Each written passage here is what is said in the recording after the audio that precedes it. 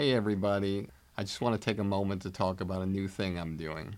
Over the years, many of you have reached out to me telling me how much you love the podcast, but also wish there were more personalized takeaways and more in-depth interactions with our guests to hear what they think about comedy. This is why I'm now launching my new digital academy, Blueprint for Success. With exclusive interviews and comedy philosophies of stars and industry veterans, personalized versions of the industry standard podcast, commercial-free, and one-on-one coaching time with me. Blueprint for Success will give you the powerful tools that will take you up the elevator beyond the competition and reach the highest possible levels to achieve your dreams. Whether it be stand-up, sketch, improv, acting, writing, producing, directing, hosting, radio podcasting, social media influencing, or even if you want a career behind the scenes as a manager or an agent. Now I'm here to help, personally. We'll go on an express train of comedy and entertainment like nobody else has before. You can find out more about Blueprint for Success and the comedy business on my website at barrykatz.com. Together, we'll take your career where you want it to go. If we're looking for logic in this arena, you're gonna be really frustrated. That's just not, part of the game. And the sooner you get that, the better. So you take that and you put it aside, you put your ego aside, and you just kind of jump in and do the work. My father used to say, what is success? Success as an actor is the ability to have choices. That's all it is. Because we're just, as actors, we're scrambling around and we're desperately trying to get work, and then we're always out of work. So success to him was a choice, the ability to have choice.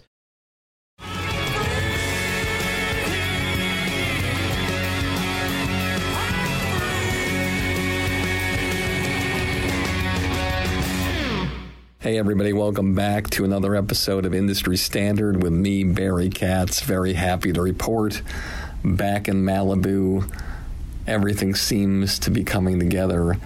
Thank God. You guys have been so supportive, and I really, really appreciate it. I'll never forget it.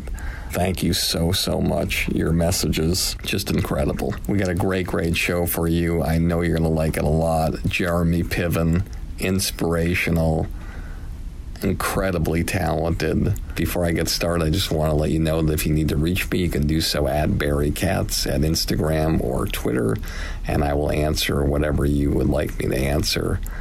And without further ado, I want to get right to it because I really, really want you to really immerse yourself in this. So here it goes. Jeremy Piven is a television, stage, and film actor who's won multiple awards throughout his career.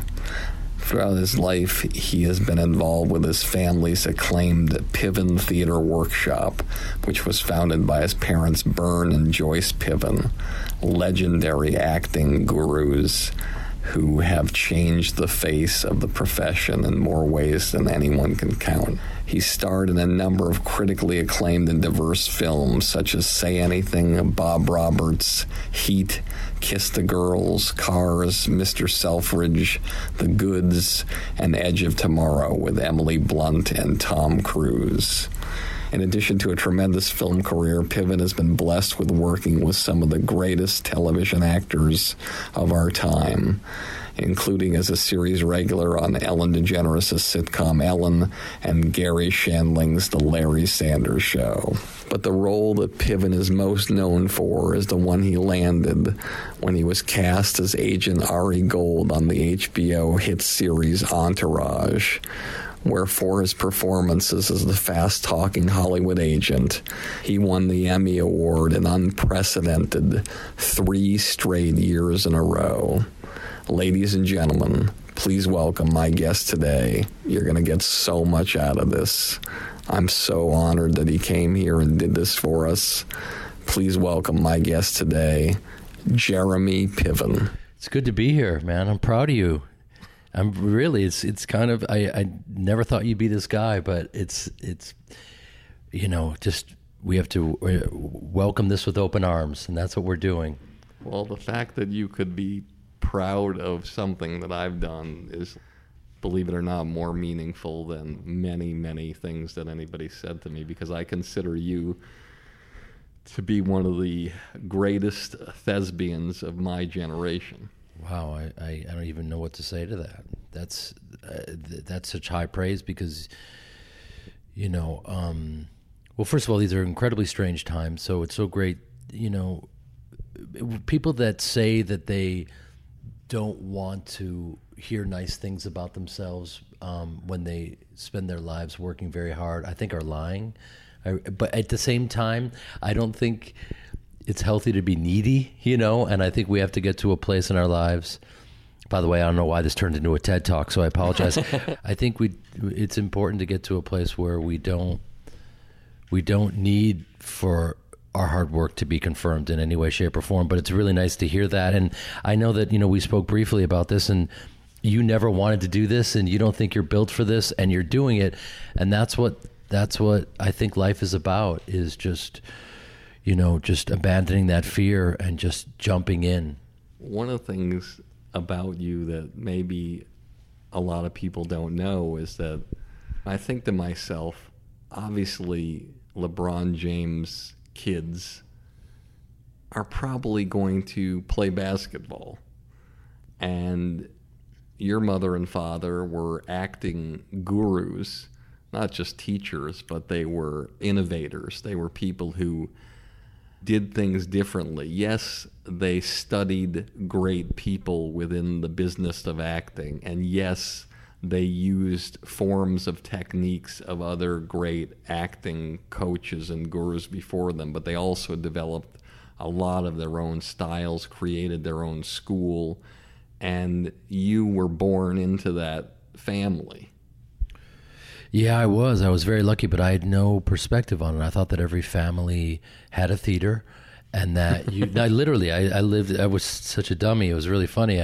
I just assumed like every kid when they're 8 years old climbs on stage and butchers Chekhov, which is basically what I was doing. Literally did the Three Sisters at a ridiculously young age. And they taught scene study and sketch comedy and improv and a lot of story theater. So we were jumping on stage and figuring out a way to get the attention off ourselves and onto the other person so we could be really present performers. And that was part of my journey. And there was I never thought of the work being drama or comedy because they existed at the same time together. And so I think that was one of the, Joan Cusack and people like that grew up in the work, and you see it in her work, definitely, without a doubt. And so that was what was fascinating about it, is like, you don't get intimidated by either form because you're kind of immersed in both at the same time. And yeah, I was incredibly lucky. And I really did think that every kid had this type of opportunity. And it wasn't until I went to college, because I had been with my parents, studying with them and performing with them until I went to college. And I remember I was in the first day of Acting 101, at 8:15 in the morning. And my teacher, I finally went, okay, great. This is my first time being in an acting class that is not taught by my parents. And I'll never forget, the teacher looks at me and he goes, Jeremy Piven? Is your father Bern Piven? And I went, oh my God, it was the first day of college. I was like, oh my God, I guess I can't escape it. He goes, this is what he said. He goes, everything I've learned comes from your father. And I was like, and everyone looked at me, and it was just, pressure was on.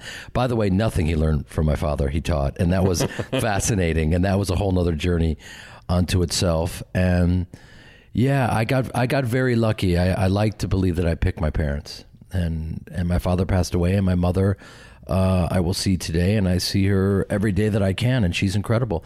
And I do this, I'm doing stand-up comedy now, and I talk about her influence and the fact that, for instance, with Entourage, we would run lines all the time together. And if you think about that role and how, abrasive and at times vulgar that character is, everything I said as Ari Gold, I said to my mother's face, because we were running lines together, and she never flinched.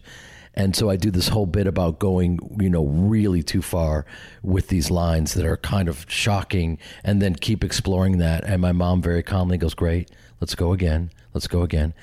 When you do the lines, and for those of you who might not be in the business, running lines means that Jeremy will have the scene in script form in his hand, and his mom will also have the scene in her hand, and he'll be highlighting his lines. Yeah, she basically she played Drama Turtle E, Vince. She played all the characters beautifully.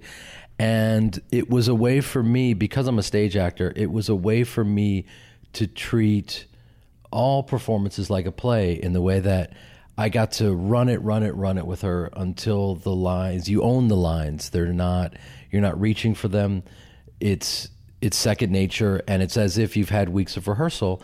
And so by the time you hit the stage, you're able to give yourself a chance to possibly do the best work you can, so that you can be totally present in the scene and be right there and see what the scene, all the possibilities. And I know it sounds very pretentious to say all this stuff, but you just want on the day to be available to possibly getting lucky and finding some magic, that can happen if you're really present for the other person, whatever they're giving you. And that's, Entourage, people assumed that I was improvising. And the reality is Doug Ellin brilliantly wrote every word.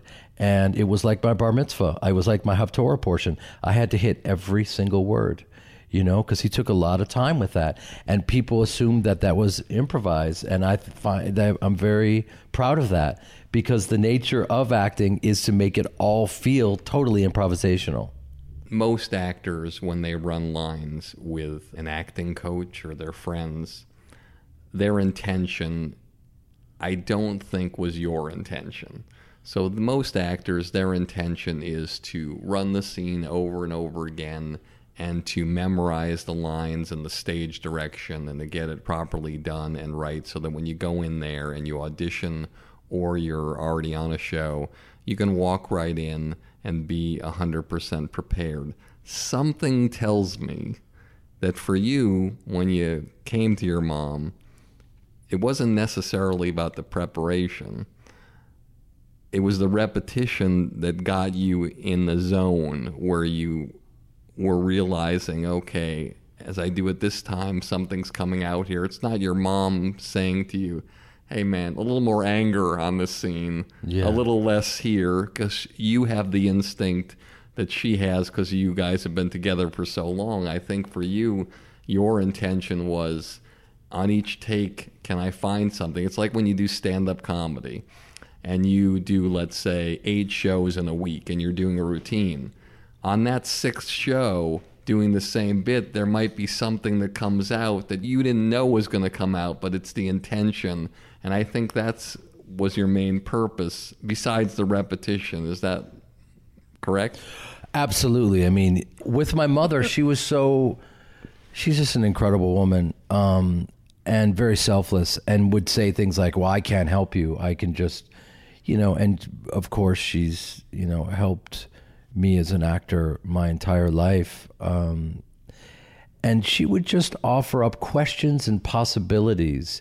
And maybe if she saw something that wasn't specific, if there was a reference that I made that it seemed a little vague, she might just say, who is that person to you? And then, you just want to make it specific, and you do all the work that you possibly can, and you grind and you put it all in, and then you give yourself an opportunity and a chance to kind of, as I said, do your best work. And that's really what it was about. But also, if you don't, you got to just start with the lines, and if you don't own them, then you don't have a shot. But yeah, I mean, it's so with stand up, it's interesting and fascinating, because right now for me, it's just so incredible, and I haven't been doing it very long. And yet I think because I've spent many decades on the stage, and I'm very comfortable on the stage, I have a shot. I'm headlining. I'm traveling the country in a very short period of time. Which is shocking to me, because normally what I would do to take the stress off you and to take the pressure off you. Yeah. What I would do if I sent you across the country, it would be Jeremy Piven and Friends. Absolutely. And I would have you be the star of the show. Right. But you're hosting the show, and you are self-choosing the greatest comedians in that area that you feel have the tone of the kind of show that you're doing. And so you're hosting, one of them's going first, one of them's going second, and one of them going third, and then at the end you take questions from the audience or whatever it is. And then you get to the point where you get your material to where you got that hour to where you're flawlessly comfortable with, and then you can close the shows and then build the people on before you. Sometimes you could do a thing where you put an extra performer before you, and that way you could start off by closing with 30 minutes and then moving to 40 and 45 and then to the hour. I'm surprised that you're putting that much pressure on yourself. Well, that would have been the smart way to do it for sure. I think what happened was, because I'm so green, and I got thrown into the deep water from the jump, I was getting up at the Comedy Store, surrounded by these killers. And I would be up, I'd immediately run up to the attic and just run my set in my head, sweating like it was my bar mitzvah, literally, and hearing the other guys backstage high-fiving and laughing and just running out on stage. You know what I mean? It's just second nature to all of them. And I was just in awe, Mark Maron and one night and Joe Rogan, and going in between these killers. And I remember Joe saying, "Oh, great. That's just, it's just what we need. Another actor trying to do stand up." And then he saw my set and he came over to me afterwards and he said, "Hey man, you're taking this seriously." And it meant a lot to me because I am, and I do. And coming from Joe, that's a huge compliment. Well, I mean, He's an incredibly curious and opinionated guy who has absolutely created this incredible lane for himself. And he's living his best life unapologetically. And it's just staggering and really cool. And yes, you're absolutely right. If he thought I was wasting people's time, he would have had no problem saying that to me. So it meant a lot to me. And any chance I get to speak to a stand-up, I just sit there and I take notes, and I'm in graduate school and I'm getting paid to learn, and I know how lucky I am. Believe me, I do. And you take the ego out of the equation, and I let these guys know that I'm a rookie, and they see that. They don't see some guy that's, coming from a prolific acting background that is coming in and demanding to be respected. They see a guy, I get up at the Dime and on Monday and Tuesday nights and I bomb, in front of a couple people that are there to see the DJ and a couple stand-up comics in the back. And that's the heavy lifting, when I get up anywhere that allows me to get up, and I just get my reps. I listen to the sets. I take my notes. I write as often as I possibly can. And I threw myself into it, and I should have done what you said, but yet for whatever reason it served me in terms of, because I was getting up amongst these brilliant comics. I'll tell you how it all started. The Laugh Factory came to me and they said, we've got some charity. Would you want to come and host with Russell Peters, probably the greatest guy in terms of working a crowd out there? So you're going to work the crowd and host an evening with Russell Peters, and you raise money for underprivileged kids. And I said, absolutely, that'd be amazing. So I got up there with Russell, and so what I did was I really do know my limitations. I'm not, yes, I'm green, but I'm not really foolish. I know that Russell's going to school me. If I get up there and attempt to work the crowd with him, it's a joke. It's a joke. So I just knew, okay, I've got to work up some bits that I can have in my back pocket that I can just, because yes, I'm an improviser. I've improvised my entire life, but that's different than working a crowd. Way different. So I just went, okay, let me just work some bits. Okay, charity. Okay, I can say that I'm I work for Make-A-Wish, but I'm a celebrity alternate. In case their first choice doesn't show up, then I'll show up. Okay, run with that. And then I just worked out a bit and worked out a couple bits, and then they worked, and that got me hooked. And it happened organically, It was one of those things where, I mean, I'm sure every stand-up talks about this. What was that moment that got you? And that got me. I'm standing up there with Russell, who's, just crushing it. And I got some laughs. I thought of some stuff in private, and it worked in public, and I was in. What did Russell say to you afterwards? You know what? Russell's one of these guys who, he really... There's a reason why he's so good and present and works a crowd so well. So he's been incredible to me in terms of, I think he's very respectful of me as an actor. And I think that he's also very protective, as most stand-ups are, about the space that they occupy as stand-ups. And so he wasn't, incredibly effusive about what I did up there, but I think he has always been encouraging, and I think that he thinks that I have something to offer because I'm a performer at heart, and he's been incredibly encouraging of it. But he wasn't necessarily specific about anything, but he's, he does recognize, like Joe, that he'll go, wow, see you out there, you're doing the work, man. He sees me everywhere, touring everywhere, getting up anywhere. And so that was the turning point moment for me. But yeah, it's this never ending chase with stand up. Like last night, for whatever reason, I wasn't at all the best version of myself on stage. And I was up there, and it was fascinating because I was nervous, and there's no need to be nervous. I felt it. I said to Jay afterwards, who is booking, Jay Davis, he's a complete sweetheart and is kind of running it with Jamie over there at the Laugh Factory, and it's been really, really kind to me. And I said to him afterwards, I said, man, I went to this incredibly intense yoga class and then got this Rolfing session where this woman opened up my everything, like all the, emotional traumas and all your chakras. And I was this kind of vulnerable, strange entity. I should have been like at a campfire, like bearing my soul to a woman. Instead, I was on stage, like being viciously mediocre. I was not in the right state to do comedy. You know what I mean? I felt everything. I felt my nerves. I felt I was so emotionally available. It would have been great if I was doing like a very dramatic scene. I would have sobbed like a grandmother, but I just wasn't in the right state to do comedy. And I'm on stage, and I've been touring everywhere now without stopping this year. And I've gotten some really nice reps, and I got like, I got 50 minutes of material that I'm doing, everywhere. And I'm feeling like I'm progressing in that world, and I'm doing a quick 15 at the Laugh Factory. And I was up there with my heart pounding going, what is this about? So you can never get comfortable with stand-up. It's just amazing. You just never stop learning, and I'm in awe of it. Which is harder, acting or stand-up?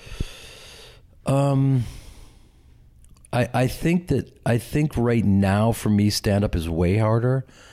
Because there are moments, I know when everything comes together and you're in that rare space where you're totally present and you're in the state of play and you're available to your instincts and you're hitting the material and it's feeling and looking improvisational, and you actually are in that state where you can kind of write on stage at the same time, and you're there and present for the audience, and every once in a while you hit that pocket and then you're chasing it. You know what I mean? So that's fascinating to me. And it's really difficult. And so, yeah, it's, and then there are levels to the game where, I can only get better. So, yeah, stand-up is more difficult. Which is harder, dramatic acting or comedy acting?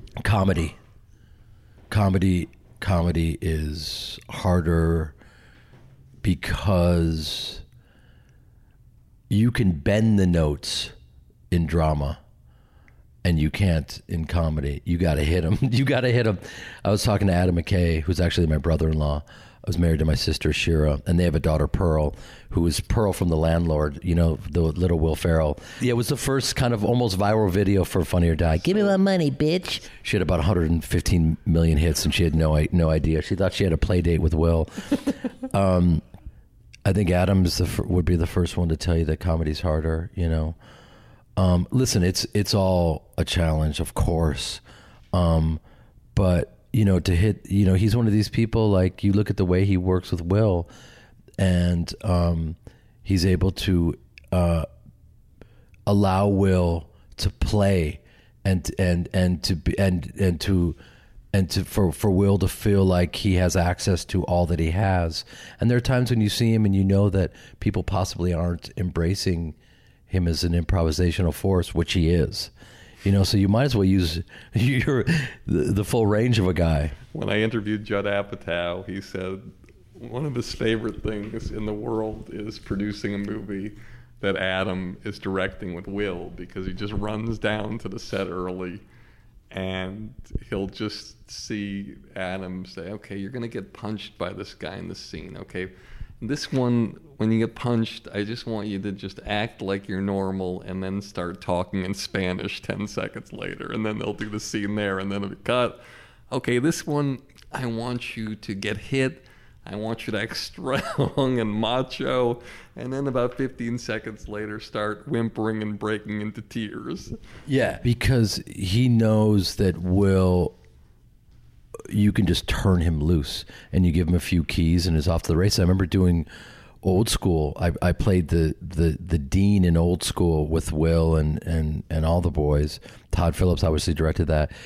And Will's one of these guys where, like, you're doing a scene with him, and no matter what you say, because of all of his SNL training, he can hold it together no matter what. But I remember him when I was like running them through their paces, and then at one point someone had to do an interpretive dance, and Luke Wilson was supposed to do it. At the last second, Luke, for whatever reason, it didn't happen, and Will just immediately threw on a leotard and had this little kind of ribbon and started chasing it like he was a cat chasing some string.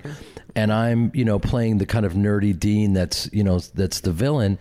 And if you take a good look at it, my head is shaking and tears are just squirting out of my eyes. I'm just trying to hold it together because it's the most insane thing you've ever seen in your life. And he just, you know, he's a very kind of shy guy in real life, you know, unassuming. If you didn't know who he was, you know, you wouldn't think that he's a genius, you know, necessarily.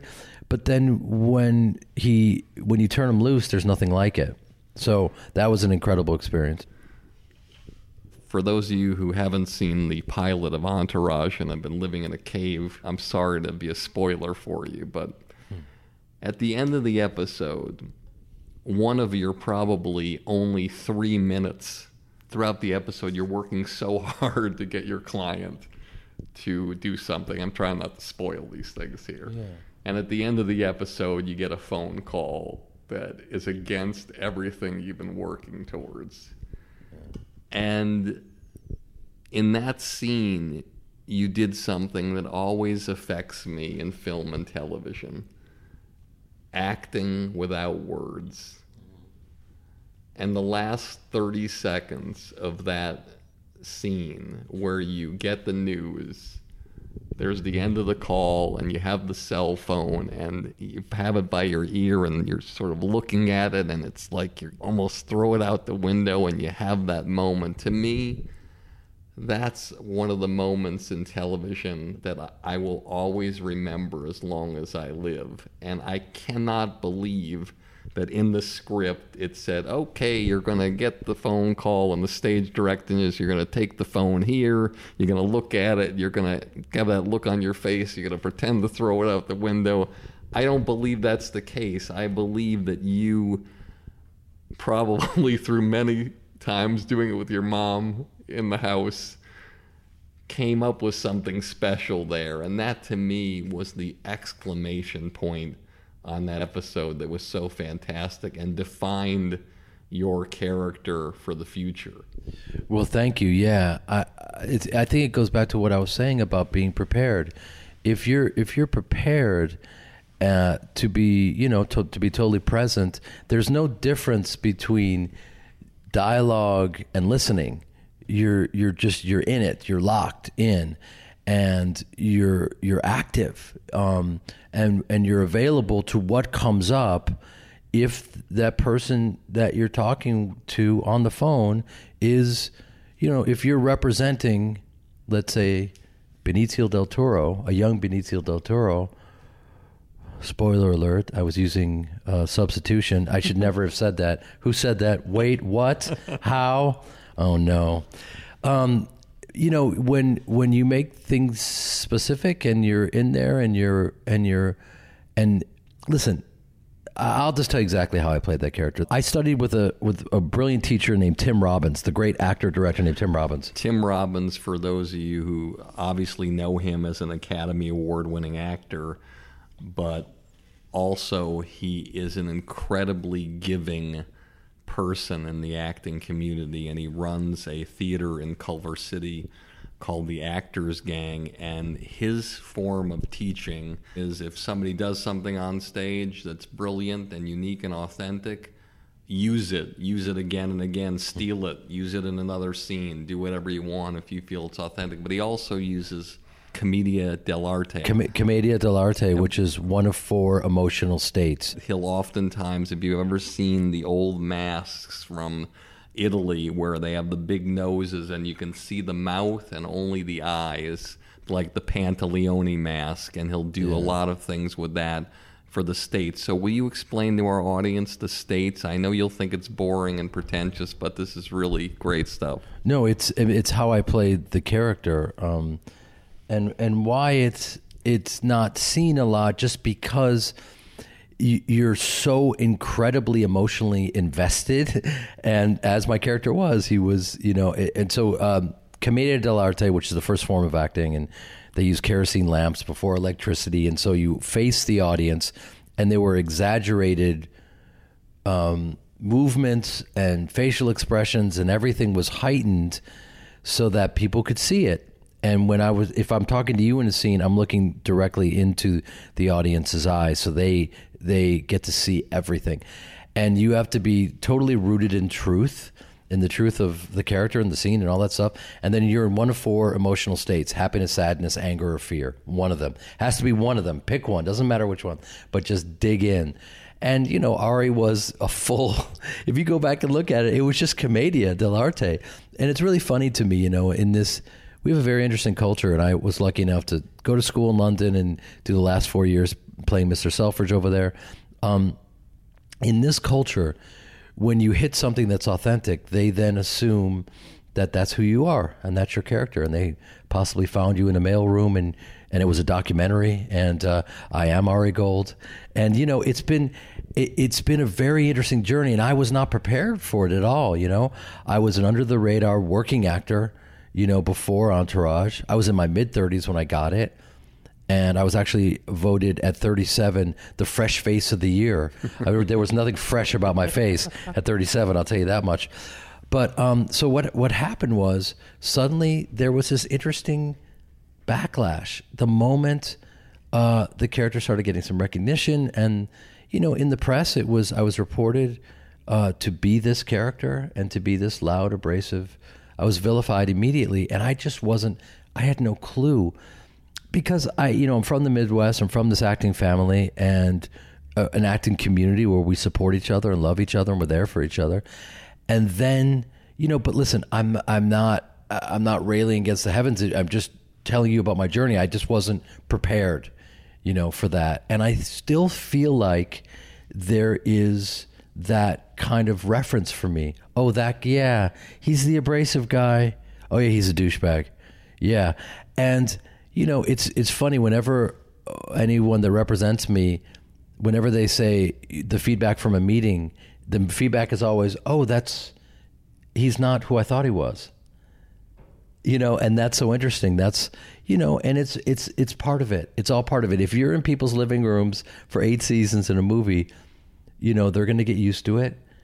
My mom saw it coming because she said, watch out, if this goes for a while, this is a very specific character and you might get mistaken for him. And it's all part of it. You know what I mean? And then it's about how do you deal with that?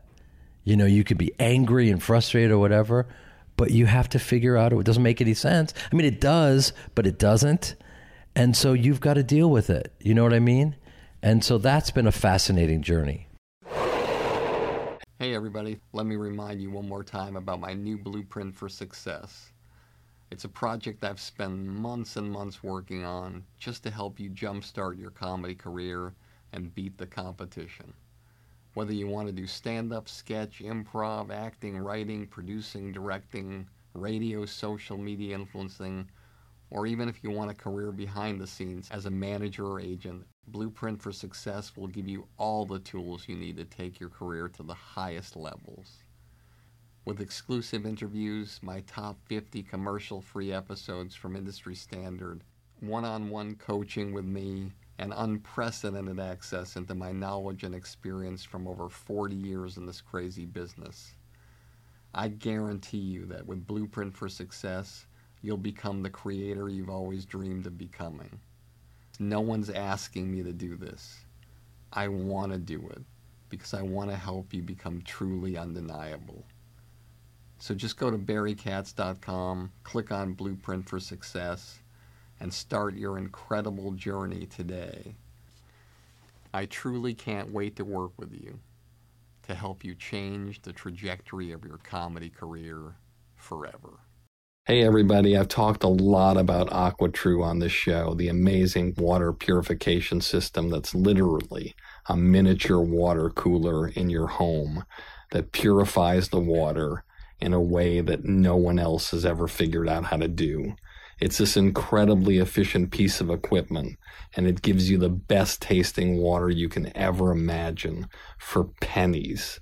You just take it out of the box, plug it in, put your tap water in it, and it takes out all the bad chemicals and gives you the best and healthiest water you can ever imagine, saving you thousands of dollars each year from buying bottled water in the store. I have one at my house and office, and everyone who uses it orders one, and you should too. Just go to industrystandardwater.com and type in the promo code Barry, and if you act now, you can get $100 off and start enjoying the best and most cost-effective water you've ever had, and never waste another dollar buying bottled water again.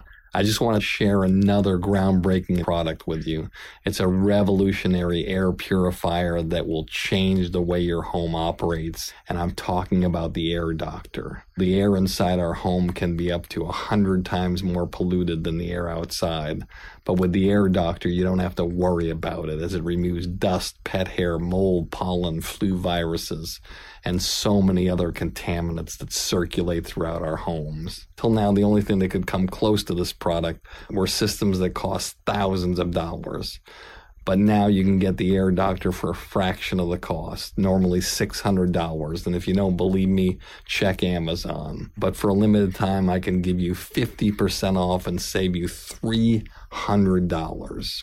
Just go to airdoctorpro.com, type in the promo code Barry, and get rid of all the bad toxins in your home. I'm telling you, I have this product. It really, really works. So get one now and start breathing the cleanest and healthiest air you can ever imagine. In my mind, you stole the pilot and you didn't even have any time on the pilot. And that set you up for 4 Emmy nominations in a row and winning 3 Emmys in a row. Was there ever a time when you were looking at it saying to yourself or with your mom, I've been a series regular on Ellen. I've done a lot of great. Why are they offering me this tiny little thing? Well, they weren't even offering it to me. That's the best part of it. Here, the greatest lesson is to truly put your ego aside. No matter where you think you should be, it's everything you just said. it's figuring what are the variables. Okay, so you've got HBO has the best pedigree of shows in the game. It's got Sopranos, Sex and the City, and all these incredible things. Larry Sanders Show, which I was on for the first 3 years, playing the head writer, which started original programming. So HBO is the best in the game. Okay, I first heard about it because some buddies of mine were up to write it, and it was about the backstage life. It's an homage to Mark Wahlberg's life. Wow, I know Mark. Wow, he's a fascinating dude, man. That guy lives in dualities. You know, there's something really interesting about Mark, and it's also about his agent and Johnny Drama, who's his chef and trainer, and that guy and Turtle and all these guys. I've hung out with Mark. I knew these guys exist. Okay, that's a very specific world. Yeah. So I'm just thinking this through. Oh, my buddies who are great, who wrote, Grosse Pointe Blank and all these incredible stuff. And I grew up with them in Chicago and started a theater company with them and John Cusack. And I have all this incredible history with them. Wow, they didn't get the job. Whoever got the job has to be really good. What's this pilot? Okay, here's the pilot. Oh, okay, well, there's a character, Ari. Well, that's an homage to Ari Emanuel. Oh, I know Ari Emanuel. That's Ari Emanuel, one of the greatest agents in this town, and now William Morris Endeavor, one of the owners and partners. Yeah, and also purchased a little company called the UFC and probably everything else. So at the time, he was my agent. And I thought, this guy is fascinating as well. He's kind of this mad genius who I read the character. I was like, oh, okay. I know this character. This guy exists.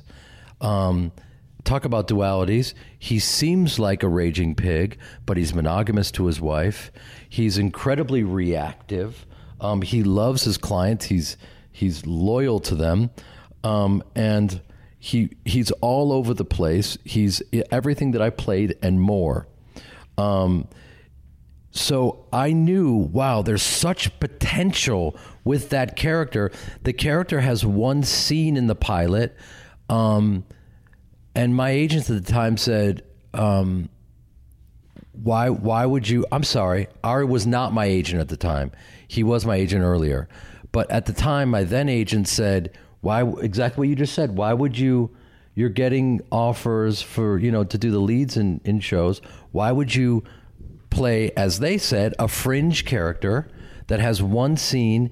And I just knew, and I'm not playing Monday morning quarterback, but I knew, look, there are so many shows that exist to this day that I have for decades about the backstage life of actors and, Entertainment Tonight, all this kind of stuff. People are fascinated by the backstage life of performers. So here is a fictional account that's based on Wahlberg, which is very specific, and his crew. And there's something here, and there's something also with that character that I knew that I could sink my teeth into. And I love playing Commedia dell'arte. I had this theater company, and it was a form that set me free, that I knew that I could really, I could let my hands go, as a sports metaphor, when boxers really kind of get into it and throw a lot of punches. I could really sink my teeth into this role. So I just basically said, yeah, well, the offer was for not a lot of money. I just, come from the stage. I come from, my reference for working is, what's the best work you can possibly do? And, when I was doing the Larry Sanders Show, I was living in the pool house. And I didn't have a TV. I was on TV and didn't have a TV. You were living on what pool? I was living in Mar Vista in a guy's pool house, literally. And Paul Sims, who was the showrunner, I remember came to my house one time and he goes, man, you're a series regular on an HBO show. Why are you're the pool boy? What in God's name what's happening, man? And, I just was in that Chicago theater mentality. Oh, man, I guess, okay. Yeah, I guess gotta get a place. So for me, quotes and all this stuff like, yeah, you only got to take 20%. I took 10% of my quote after Entourage to do Mr. Selfridge. And I grew as an actor, and it was incredible. And I'll never forget it or regret it. Your agents were happy about that. I don't really know. I know that, they're all different types of agents that they get the big picture, and some do and some don't, or whatever. So here you're coming off 3 seasons as the head writer on the Larry Sanders Show. Yeah. You're working with a genius. There's other geniuses on the show. Right. You're killing it on that show. I wouldn't say I'm killing it. I'm coming off the bench and trying to hold it together while other people are killing it. While Jeffrey Tambor is ripping it apart, and all I'm trying to do is keep a straight face. I was in comedy graduate school in the Larry Sanders Show. I just watched and learned from the greats. And Judd Apatow did this brilliant documentary of Gary, and it's just, I can't stop watching it, and it's just incredible. And he was an amazing gem that we were lucky to have, and I just got to witness it, and to be a part of that was incredible.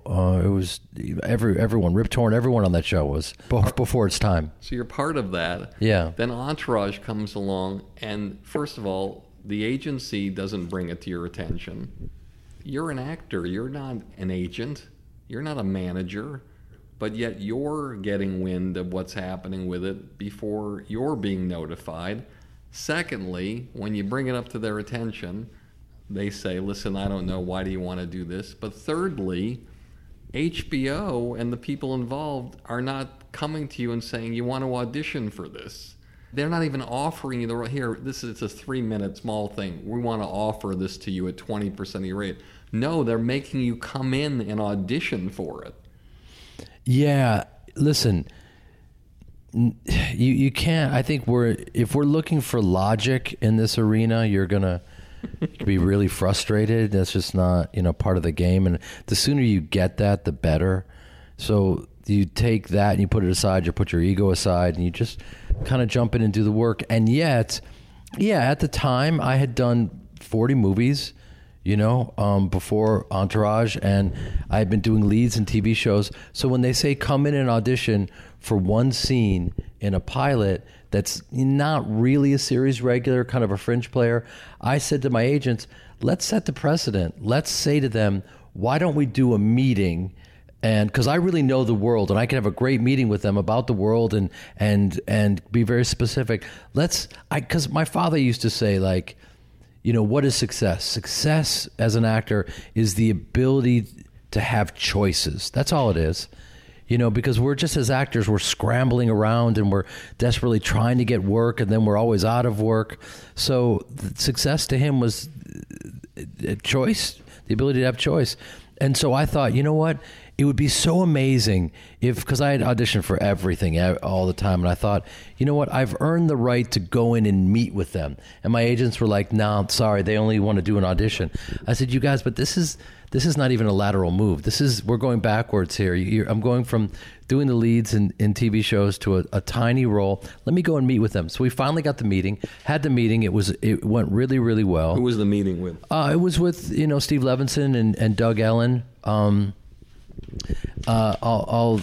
the executive producers, and David Frankel, who was brilliant. I'd worked with him on Miami Rhapsody, and he's a great TV director and film director. And the meeting went really, really well. And I told them specifically who I thought Ari Gold was, and the show, and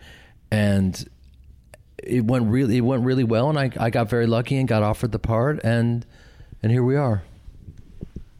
And you knew, because you were in the world, you knew who was cast, you knew who was up for your role. I don't necessarily know that I know who was up for my role. I don't like to know that type of stuff. I think the less I know, the better. I don't even like to know who's in the audience. That's just a lot of distractions. You just want to be as present as possible and do the best work you can. I want to go way, way, way, way back. Okay. Take me back to where you grew up. Okay. The adversity you might have faced, the family dynamics with your parents being the acting gurus and your sister, and how you got to the point where you were inspired by this business. What was the first thing that maybe you saw in the household or that you were a part of? And the last question would be, when did you know, I'm never going to do anything ever again except for this? Well, because I grew up in the work and being in the theater was all just very natural to me, and being directed by my parents seemed all, I didn't know any different. And yet anyone probably looking at us thought we were freaks. Growing up, it's so interesting. We're living in a time where I think, being a white man, we get labeled as someone that comes from white privilege. And the reality is that I grew up in a retirement home. My parents were stage actors making nothing. And I assumed that everyone had a neck brace when they got older because I was just surrounded by older people moving incredibly slowly. And I remember coming home to watch cartoons as a child, and we had been robbed. And I went to my mom and I said, the couch is gone, the coffee table, I can't even watch cartoons. What happened? She goes, oh no, we're using our furniture for the set of The Seagull. We're doing Chekhov's The Seagull. So like literally all of our furniture, I was like, can't you guys have a real job? What is enough of this stuff? The Seagull, what? I want to watch Hogan's Heroes. You can't watch Hogan's Heroes. It was glorifying Nazis. What? I can't watch Hogan's Heroes? It's just a very strange upbringing. So I was incredibly lucky in having a blast with them and doing story theater and improv and sketch comedy and doing the greats on stage. We were doing like short stories of Kurt Vonnegut and Salinger, and grew up like that. And my mother would, on stage, she would be doing Chekhov, and she was so good that as a child I could understand everything she was saying. Because my parents just had a saying, like, when you're doing Shakespeare or any of the great works, if the audience doesn't understand it, it's your fault, not theirs. Make them truly understand what you're saying. And so I remember as a child seeing my mom do Chekhov, and I really could understand her, and it was great and brilliant, and they were incredible teachers, and they were very different. But my father took me one time as a child to see John Malkovich in True West in a basement and in Chicago. And I just thought, what is this? And it was a revelation, man. This guy was dangerous and charismatic, and just it was like he had wandered onto that stage, and he was very specific with this character, and he was incredible. And I got to, my father was friends with him, and they were colleagues and worked together and all this stuff, and so I got to meet him afterwards, and that was really cool. And that was very, very, very inspiring to me, to see that, and because also, it was something that wasn't coming from the Piven Theater, that was a little bit different from everything. And so those types of things. And then, as I said, Tim Robbins set me free at 21 years old, going and studying with him and coming out here to LA and studying Commedia dell'arte. That to me was like a revelation. So you're starting to think about, at this point in time, you're in the theater, the Actors Gang. Obviously, you're being noticed. There's people who then probably come up to you who are agents or managers. Do you remember the first time somebody came up to you and said, hey, I want to represent you? Yes. I mean, you have to understand, because I was on the stage at all times in Chicago, the Getty's agency back in the day, which is a really great Chicago agency that, just a ma and pa organization just doing their thing, that was my first representation, and they were so sweet and so kind and loyal and amazing. And we would always, audition and put it on tape and send it to LA and cross your fingers and hope someone even saw it. And in one case, they did see it. And my first movie was Lucas with Charlie Sheen and Cary Green and Corey Haim. And David Seltzer wrote and directed it. And the circus came to town. And there I was filming my first movie. And it was incredible. I'd never seen anything like it. And all the Hollywood types came to town. And that was interesting and fascinating and fun. And when you said the circus came to town, what happens a lot of times for actors who are in Toronto or Miami or Houston, or sometimes what happens is a movie location is in your town, and there'll be a casting notice that comes out for what's called a local hire, which means that they don't have to fly you in, they don't have to put you up. They're just using a local actor. And so local actors in those areas have a chance to pick up the 6th, 7th, 8th, sometimes the 5th lead in a movie, sometimes less, and get their opportunity because it saves the production money and they have a serviceable actor in the role. How did you feel you did stepping onto the set, and how was that different from the stage? Like, how is acting on a movie set different from acting on the stage?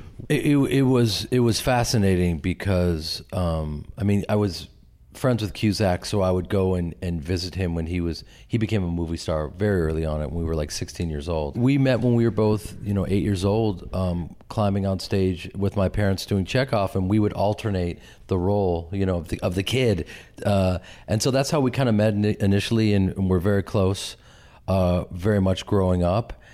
And he became a movie star at 16, when he was very, very ambitious, and more so than the rest of us, and put together. He would take the train into the city and audition, and he was unstoppable. I mean, getting the lead as a local, as a kid, just on tape in The Sure Thing with Rob Reiner, that was kind of incredible. So by the time I did Lucas, I had gone and visited John a couple times,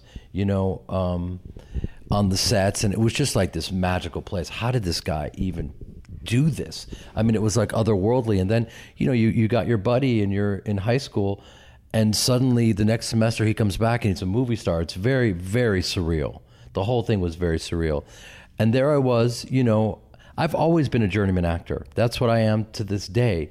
Like, I think there's this misconception, and especially, and we don't need to go into any of this, but in this world where people are misusing their power, and that's what people are, up in arms about, and there's a lot of it. I'm a journeyman actor. Ari Gold was in a position of power. Jeremy Piven is, say what you will, I've been lucky and been very prolific, but I'm a journeyman actor. And it started with Lucas. And so I was on the stage. Lucas, like all those other 40 movies I did before Entourage, was not written. There was almost nothing on the page. So it's my job as like a utility infielder to come in and fill in the blanks.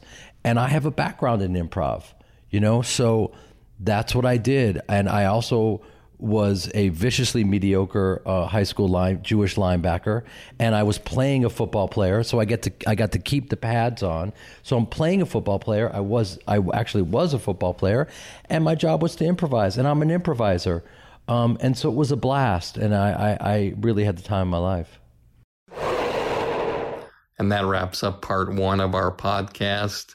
I just wanted to thank my incredible partners, starting with Wondery. Check out their lineup of some of the greatest podcasts in the world at Wondery.com. And AquaTrue, the revolutionary miniature countertop water purification system that works straight out of the box. Plug it in, fill it with tap water, and immediately turn your faucet into your favorite bottled water for pennies. You can get $100 off when you go to industrystandardwater.com and just type in the promo code BEAR and start enjoying the best water you've ever had, and never buy another bottle of water again. And I Killed JFK, the groundbreaking film about the only living person who admitted to killing Kennedy. Go to ikilledjfk.com, buy the film and the rare interviews with 5 of the last living experts, and I guarantee it'll change your mind about what happened that day. And the Air Doctor, the innovative portable air purification system which will change your overall quality of life. It instantly removes dust, pet hair, mold, pollen, flu viruses, and other contaminants circulating in your home. Normally $600, and if you don't believe me, check Amazon right now. But for a limited time, I can offer you 50% off. That's a $300 savings. Just go to airdoctorpro.com, type in the promo code Barry, and start breathing the cleanest and healthiest air in the world. And finally, Boku Superfoods, the purest, most potent and delicious certified organic, kosher, and vegan superfood blends on the planet. Boku Superfood is changing the game for thousands of people in 65 countries with their incredible formulated powders that you just add any liquid to and make the healthiest drinks or smoothies in the world.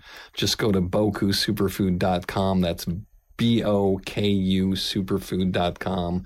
Look for the 3-pack trial. Enter the promo code Barry at checkout. Just pay a minimal shipping fee and get a full week's supply of Boku Superfood for free. I guarantee you'll look and feel better and understand why Boku is the #1 family-owned superfood company in the world. And that wraps up part 1 of 2 episodes. You can check out the next episode this coming Thursday. And here's a preview of the next episode. As we began this whole conversation, you're doing something you didn't know you could do. I'm doing something that I valued and thought was incredible, but I didn't know that I could do. And I think we need to all do that more often.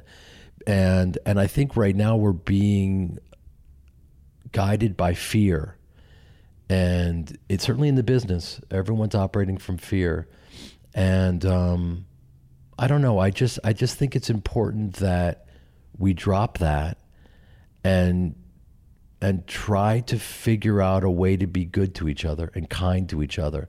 And there's nothing wrong with helping each other, being proud of other people, and taking a beat instead of going dark and talking badly about someone. Take a beat. See what happens. Thank you so much for listening, and have a great day.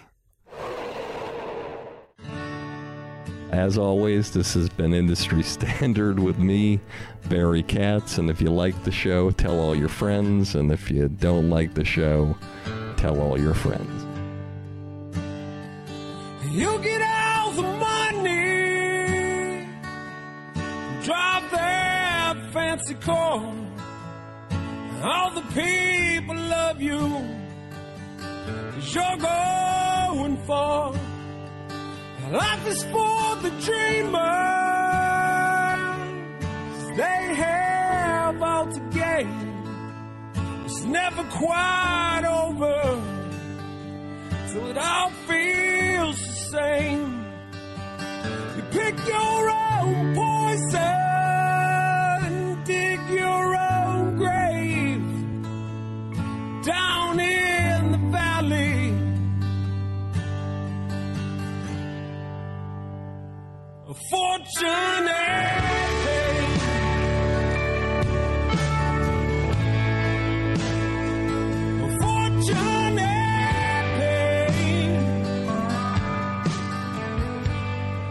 Thank you for listening to Industry Standard with Barry Katz. If you'd like more info on our schedule of new episodes or how to reach Barry through Twitter, Facebook, or email, go to barrykatz.com. Before you leave, please take a moment to subscribe to our podcast, leave a comment, and rate it, even if you think it blows. Thank you for your support, and have a great day.